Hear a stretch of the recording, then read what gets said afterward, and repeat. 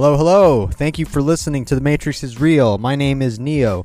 Today I wanted to discuss a pretty unknown book that has been widely discussed among scholars, theologians, historians, but the general public is in large part unaware of and wholly ignorant to its existence. I'm talking about the Lost Gospel Q.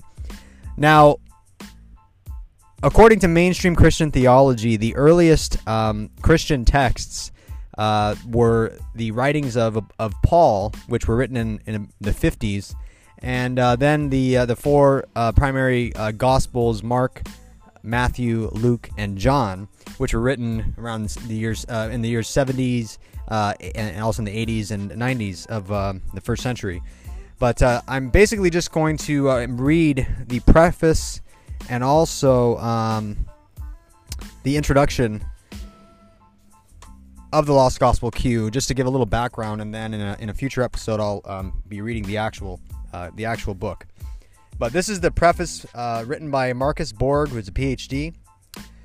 It is an honor and a pleasure to write a preface to this edition of the Lost Gospel Q, one deliberately designed to make Q available to the general reading public. The Lost Gospel Q is of great interest and importance because, in the judgment of most scholars, it is the first Christian gospel.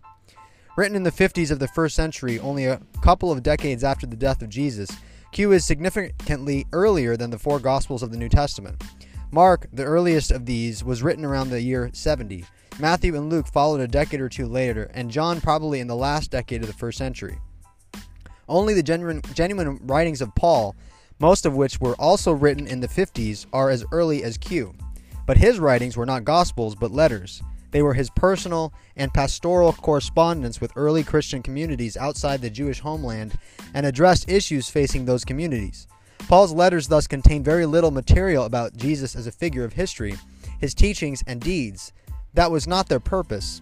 Therefore, Q is not only the first Christian gospel, but the earliest written form of the Jesus tradition.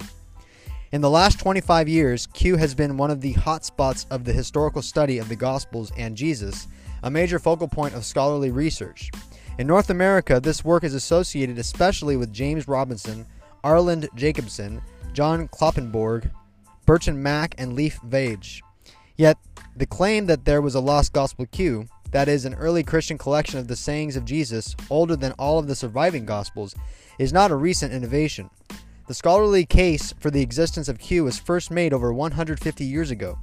By the early 1900s, Q had become widely accepted by scholars and involved in the study of the Christian origins. The basis of the Q hypothesis, as it is commonly called, is a large amount of material, over 200 verses, found in both Matthew and Luke, but not in Mark.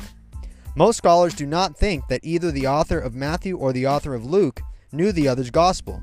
Therefore, the material they share in common cannot be the result of one borrowing from the other, but must come from an earlier written source to which they both had access. That common source was the Lost Gospel Q. Thus, Q is a hypothetical document. No copy of it has ever been found. It is therefore possible to deny that it existed, as some scholars do not accept the Q hypothesis, but most do. My impression is that at least 90% of contemporary gospel scholars do. It seems to them, and to me, a necessary hypothesis. So, accepting the highly probable hypothesis that Q existed, what was it like? Q was a sayings gospel. It consists primarily of sayings attributed to Jesus and some to his contemporary and mentor, John the Baptist. To make this point negatively, Q contains very few stories about Jesus. Unlike the Gospels of the New Testament, Q is not a narrative gospel. There are no birth stories, no death and resurrection stories. There are almost no miracle stories. The one exception, the healing of a centurion's servant, has as its climax a saying of Jesus, so even the exception fits the basic pattern of Q as a sayings gospel. These sayings fall into three main categories. The largest category is wisdom teaching, sayings about how to live the way that Jesus taught. A somewhat smaller category consists of conflict and judgment sayings. The former includes sayings in which Jesus criticized practices and/or groups that were part of his social world, or in which he responded to criticism directed against him. The latter threatened a coming judgment by God. It should be noted that judgment in the biblical tradition does not necessarily mean the last judgment. The prophets of the Hebrew Bible most often spoke of God's judgment as happening within history rather than bringing history to a close. The third and smallest category consists of teachings about Jesus himself, his temptations by Satan and his responses, and his saying about his relationship to God being like that of a son to a father. The presence of these somewhat diverse categories of material is among the reasons for a recent development in Q studies.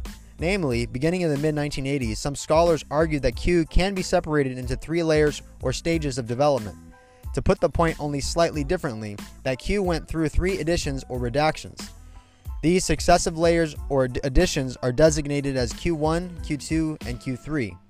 Q1, the wisdom material, is seen as the earliest, probably put into writing in the 50s, and closest to what Jesus himself taught.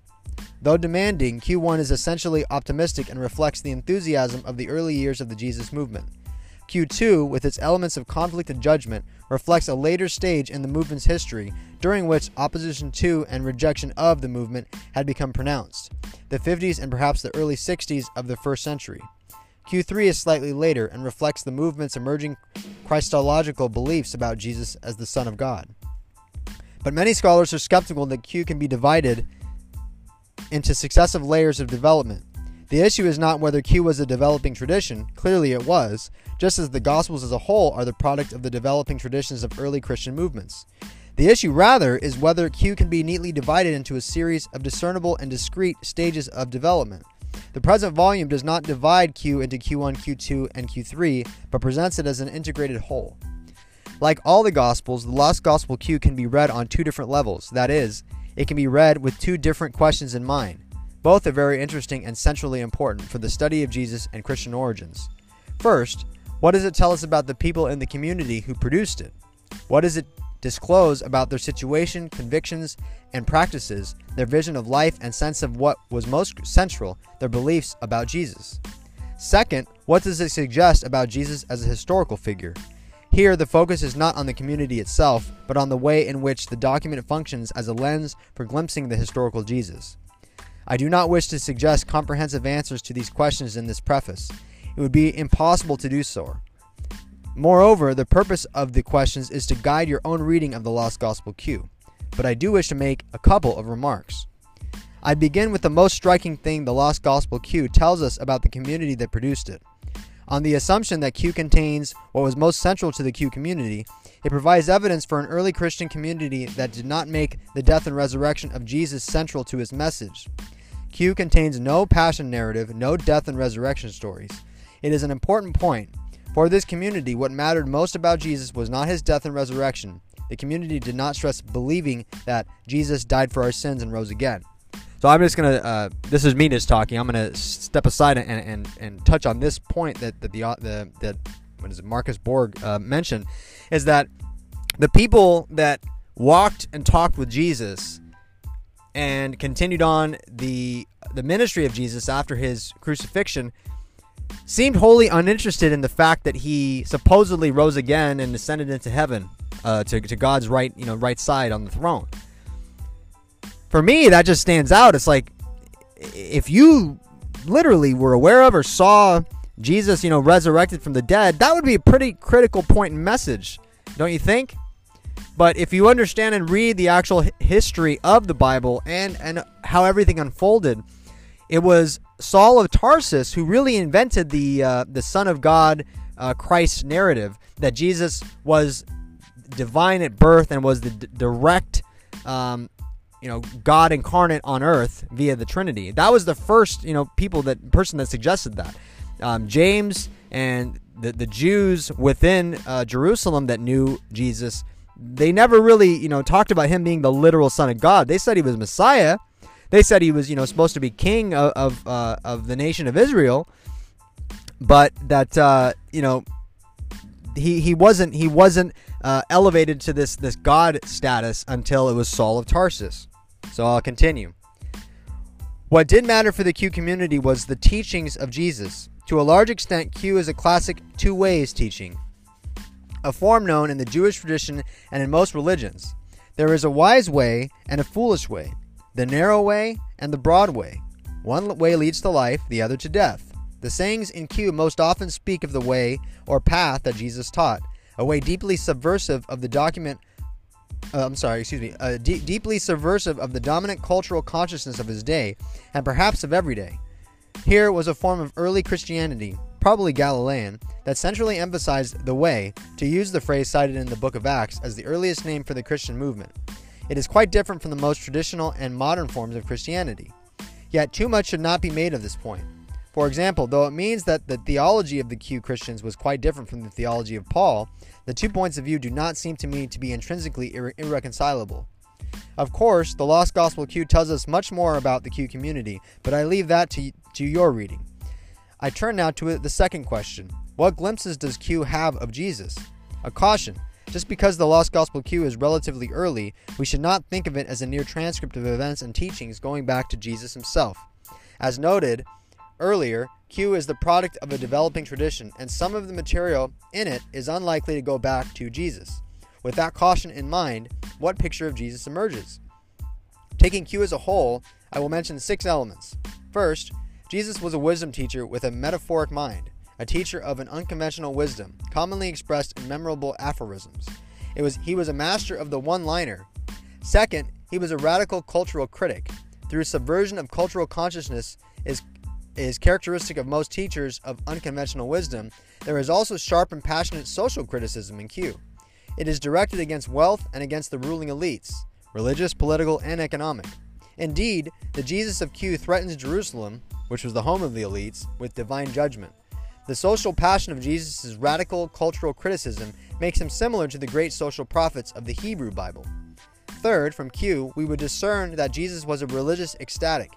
He had visions, undertook a wilderness ordeal or vision quest, spent long hours in prayer, and was said by his critics to be spirit-possessed, and spoke of God with intimate metaphors. Fourth, we would surmise that he was a healer and exorcist. Though Q has only one healing story, it contains sayings about both healings and exorcisms. Fifth, the Q community spoke of Jesus as the wisdom of God, that is, as the Sophia of God, and as the Son of God, though not yet in an ontological sense. Whether either Christological image does go back to Jesus is much debated and uncertain. Sixth, the Jesus of Q spoke both of an apocalyptic eschatology and a sapiental eschatology. The former speaks of a supernatural intervention by God coming to the imminent future. It stresses waiting for God to act, as the contemporary Jesus scholar Jean-Dominique Crossan puts it. The second speaks of the ending of the world of cultural consciousness and domination brought about through response to an enlightened teacher. To echo Crossan again, the second form stresses that God is waiting for us to act. Both are in Q. Whether both can be traced back to Jesus, and if so, how they are qualified by each other, is another question. Like all editions of the Lost Gospel Q, the present one is a reconstruction from the non-Markan material shared in common by Matthew and Luke. Mark Powelson and Ray Riegert, the editors of this volume, have immersed themselves in the history of Q scholarship from the 19th century to the present, and are thoroughly conversant with the recent burst of the publishing on Q. Their reconstruction largely follows the order of Q as found in John Kloppenborg's recent foundational study. They have made major use of massive commentaries by W.D. Davies and Dale Allison on Matthew and Joseph Fitzmyer on Luke. They have considered the conclusions of scholars from the more conservative end of the scholarly spectrum, such as Howard Marshall and Robert Gulick. Their translation takes into account multiple versions of the Bible, even as it is often also fresh. I commend this volume to you, and I invite you to explore for yourself the earliest layer of the Jesus tradition. Now I'll move on to, this is just a brief part, the story of the Lost Gospel Q, a little bit of history. During the decades immediately following the death of Jesus, small bands of believers wandered the countryside around Galilee. Many were poor people, barefoot, sparsely clothed, lacking staffs and bags, who traveled from village to village. Their homeland was a region of loamy farms and straw-colored hills. The larger towns were linked by Roman roads cobbled with a chalky stone that blew into white dust clouds as the pilgrims passed. Some spoke like prophets. Others were charismatics who seemed to the uninitiated to hover somewhere between a position of grace and a state of madness. Many were simple folk who sought out friendly houses that would share a meal along the way. Like other first-century Galileans, some of the men had long, ringleted hair and wore rectangular cloaks that were draped across the body. They were bearded and spoke in the soft, slurred syllables of the Aramaic tongue. Women were clad in more colorful garments, which they sometimes belted with a sash. They were Jews. Most had grown up within 100 miles of the magnificent temple in Jerusalem, the center of Judaism in the Roman world. But to many, this holy spot was less a place of pilgrimage than an urban center of the ruling elite. These were for the farmers and the fishermen, the homeless and the afflicted whom Jesus had called the salt of the earth. Unknowingly, they were creating a new sect within Judaism that would soon blossom into a religion of its own. The laws of ritual purity and temple sacrifice practiced in Jerusalem were less important than Jesus' idea of sharing with the impure and dispossessed. They had believed that a new age was approaching, one that called for a revolutionary change of heart. Giving up worldly possessions and following a simple lifestyle would bring them closer to God than listening to the high priests. What these Mediterranean peasants had in mind was a new world in which God's presence could be felt on earth by even the simplest people, regardless of their status and background. They were among the first Christians. Their beliefs were derived from the Jesus teachings and were contained in a collection of his sayings. Passed along orally at first, these quotes eventually were recorded in written form, the Lost Gospel Q. Whereas Jewish scribes had been recording holy text on long scrolls for centuries, the Lost Gospel Q was possibly a codex, a forerunner to the modern-day book. Codices were made by chopping papyrus sheets into rectangles and then stacking them. Holes were punched along the side, loose-leaf style, and the manuscript was bound together by leather thongs and covered with wood or animal hide. The result was a primitive book slightly larger than the one you were holding. Whereas scrolls were created by scribes practicing the art of calligraphy, many codices were copied by workaday hands. More functional than precious, the codex was a handbook, a portable text suited to the wandering missionary. Crude as it was, this saying's gospel presented the original version of some of Jesus' most profound teachings. Here was the Sermon on the Mount and the Lord's Prayer, the story of John the Baptist and the parable of the lost sheep. It contained aphorisms and advice and offered guidance on living a compassionate life. Unlike the books of Matthew, Mark, Luke, and John that would follow during the next several decades, the Lost Gospel Q lacked narrative and did not mention Jesus' birth or death. It was his teachings, not his crucifixion, that were important.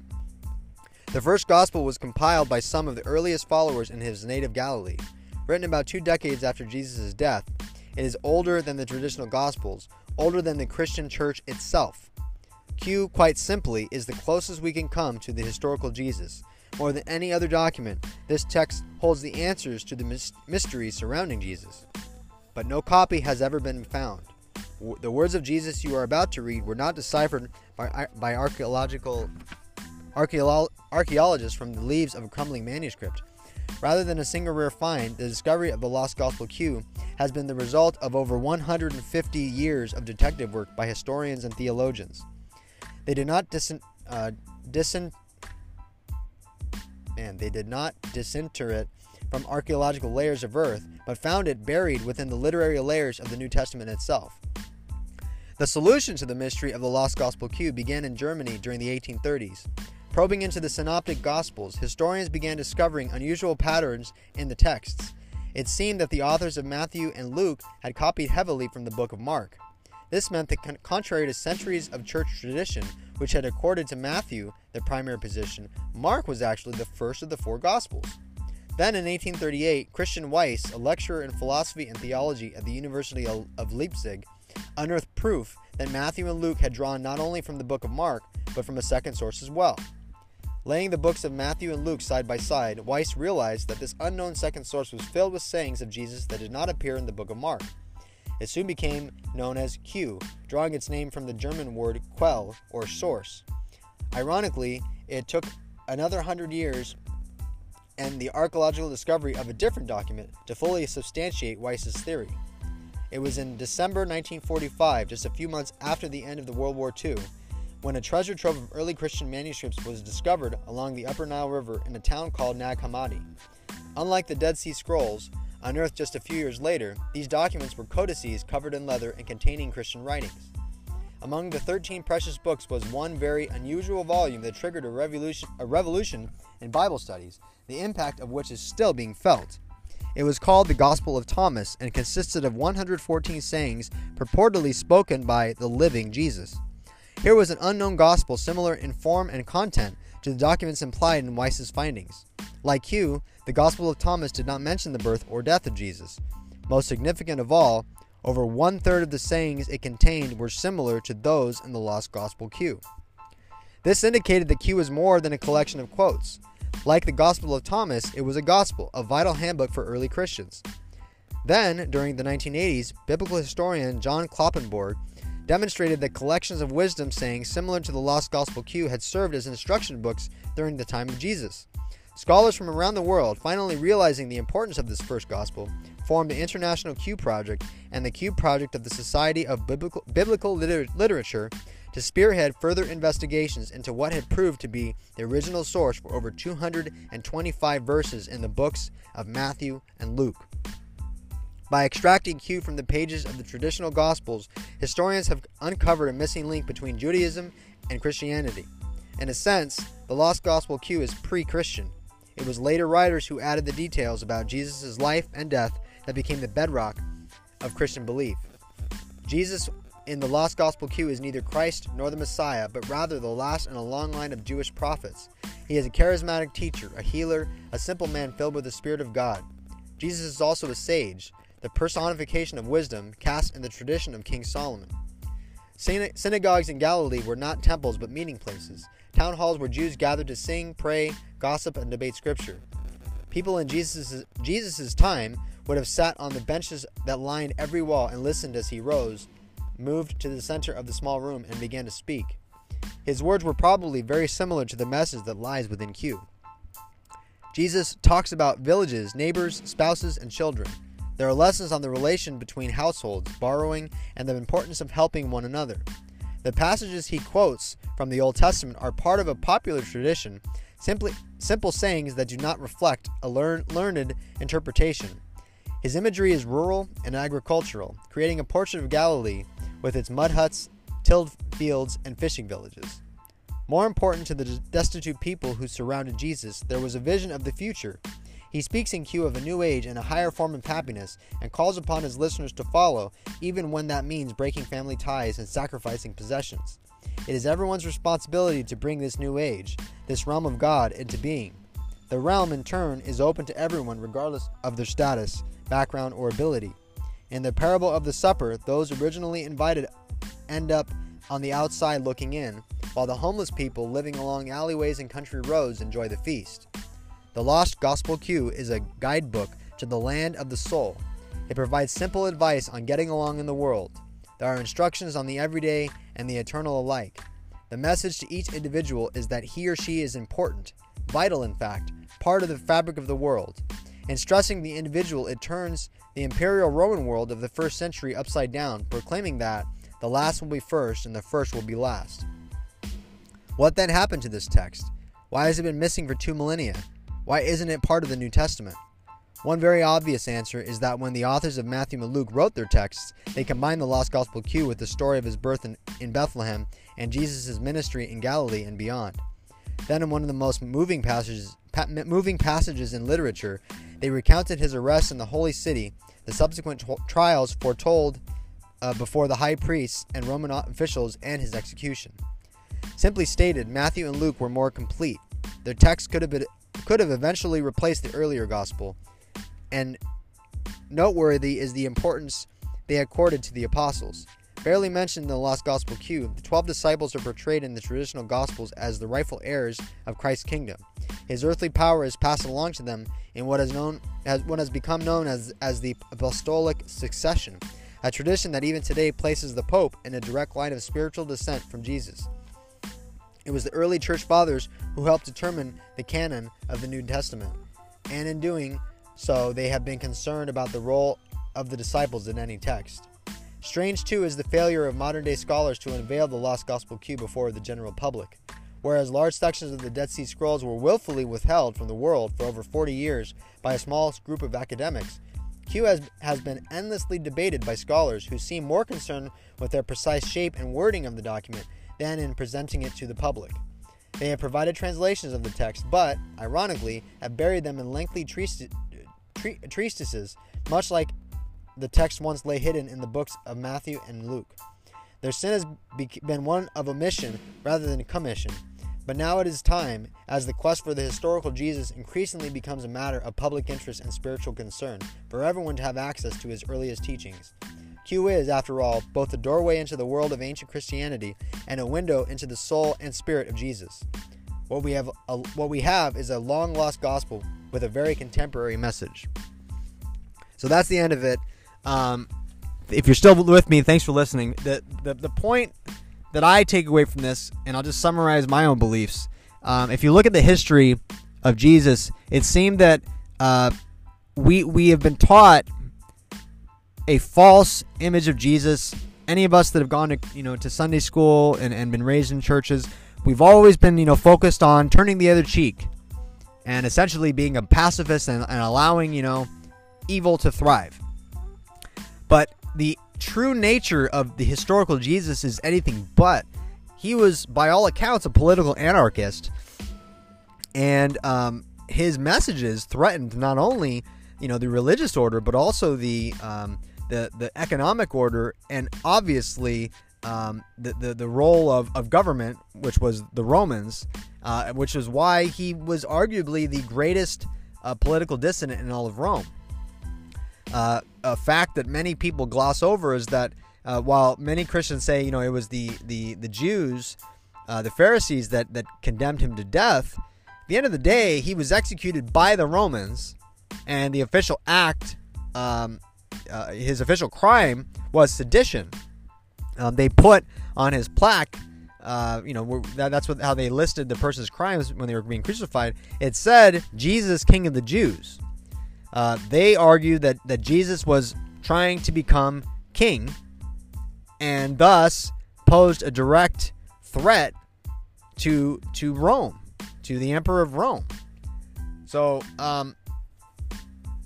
when you understand this, it makes sense why they ended with in the preface. They ended with why has this book been essentially kept secret for arguably about 2,000 years? Well, my only question to you is, what do you think they have in Rome in the Vatican archives, which are 53 miles of highly secured vaults that are, I believe, they're buried underground, and you cannot even gain access to anything in these vaults unless you have approval from the Vatican, and if you know what you're looking for. So you have to submit a request for a document that you technically shouldn't know it even exists, right? Only they do. But that's what I believe, is that the Vatican knows the truth about Jesus, as do the world elites. And it is my opinion that the conspiracy surrounding Jesus is the greatest conspiracy in all of human history. I will say that again. The Jesus conspiracy is the greatest conspiracy in all of human history. And the reason why, how many Christians are alive on planet Earth? By the recent counts I've seen, it's about 2.5 billion people that identify as Christians. That includes Catholics, Protestants, Lutherans, all of them. That's roughly, 1/3 of the global population? You could also add in Jesus and combine Christians with Muslims, because this is a fact that many Christians do not know. Did you know that Jesus is the most mentioned person in the Islamic Quran, both directly and indirectly, even more so than the Prophet Muhammad? Okay, one more time. Jesus is the most mentioned person in the Quran. Was he the literal Son of God? Well, no. Because in the Quran, Allah says that worshiping anyone other than God is basically the highest form of sin. And it was actually Jesus himself that said the same thing. He said, we must worship and serve no one but God. There's also a part where he says, a man cannot serve two masters, for if he serves two, he will love one and hate the other. If you're worshiping Jesus Christ as God, by definition, you are worshiping a false idol. You are not worshiping God. The only way that you can reconcile this truth is if you subscribe to Pauline theology, which says that Jesus was the literal Son of God, aka God incarnate via the Trinity. But what most Christians that believe that don't know is that this was not even an accepted belief, widely accepted until, number one, after the destruction of Jerusalem in 70 AD. I bet you didn't know that. Jerusalem was burnt to the ground by would-be Emperor Titus after a major rebellion broke out of the Jews against Rome. Many historians attribute it to the execution of James, the brother of Jesus. But the Jews weren't having it anymore. They launched a full-scale war against Rome. And after they killed and captured, all the Romans in Jerusalem, they celebrated for a little bit. But, a short time later, Titus marched in with, his massive troops and obviously their technological advances with regard to warfare. And they literally burnt the city to the ground. They killed every man, woman, and child. And those that they didn't kill, they sold them as slaves. So the only reason that Pauline theology flourished was that there was no one in Jerusalem that knew Jesus, no one there to refute anything he was teaching. And it was actually before the destruction of Jerusalem, James recalled Saul. I refuse to call him Paul because he was a liar, so why should I call him a fake name that he created? His name was Saul of Tarsus. He recalled Saul of Tarsus back to Jerusalem and had him publicly take back his complete lies about his brother. You can read this in the book of Acts. He forces Saul to undergo a purification ritual in the temple in Jerusalem. The very temple that Saul now said was irrelevant because you don't need to go to the temple or follow any of the old Jewish laws, because now, as long as you accept Jesus as your Lord and Savior, you'll be saved and everything is good. But it was Jesus himself who said, I am not here to abolish the law. The law of Moses will forever endure. I am here to purify it. And that's what I think is going on today, is Jesus essentially purified the law of Moses because the elites in power interpreted it to their benefit to keep the peasants and the poor people poor and to further enrich themselves, which is the same thing that's going on today. The people that have interpreted the Bible, they have done so to fit their narrative. We have, the United States of America, for example, is supposedly a Christian nation, and Jesus' ministry was built on forgiveness. Yet the American justice system is rooted in retribution, an eye for an eye. You kill somebody, you go to prison. You kill somebody, you get killed yourself. And in many cases, you're punished for non-violent crimes that don't even have a victim. If you don't believe me on that, I mean, how many black people are sitting in prison right now for smoking weed, for selling weed? A freaking plant that God created. So, thanks for being with me on that little rant. I will go more in depth on this at a future episode, but I did want to get your feet a little bit wet on the Lost Gospel Q, and you can find it on Amazon. When I looked last, it actually was pretty expensive because for some reason there's not a lot of people publishing this book, which is pretty interesting. I feel it's being suppressed, but I was reading from the Lost Gospel Q, the original sayings of Jesus. The introduction was from Thomas Moore, ThomasMoore, and the consulting editor was Marcus Borg, MarcusBorg. I would check it out on Amazon. This is my personal Bible. There is another book that I read and give a lot of credit to, but I will discuss that one in a future time. Thank you for listening. Once again, my name is Neo, and this is The Matrix is Real. Out.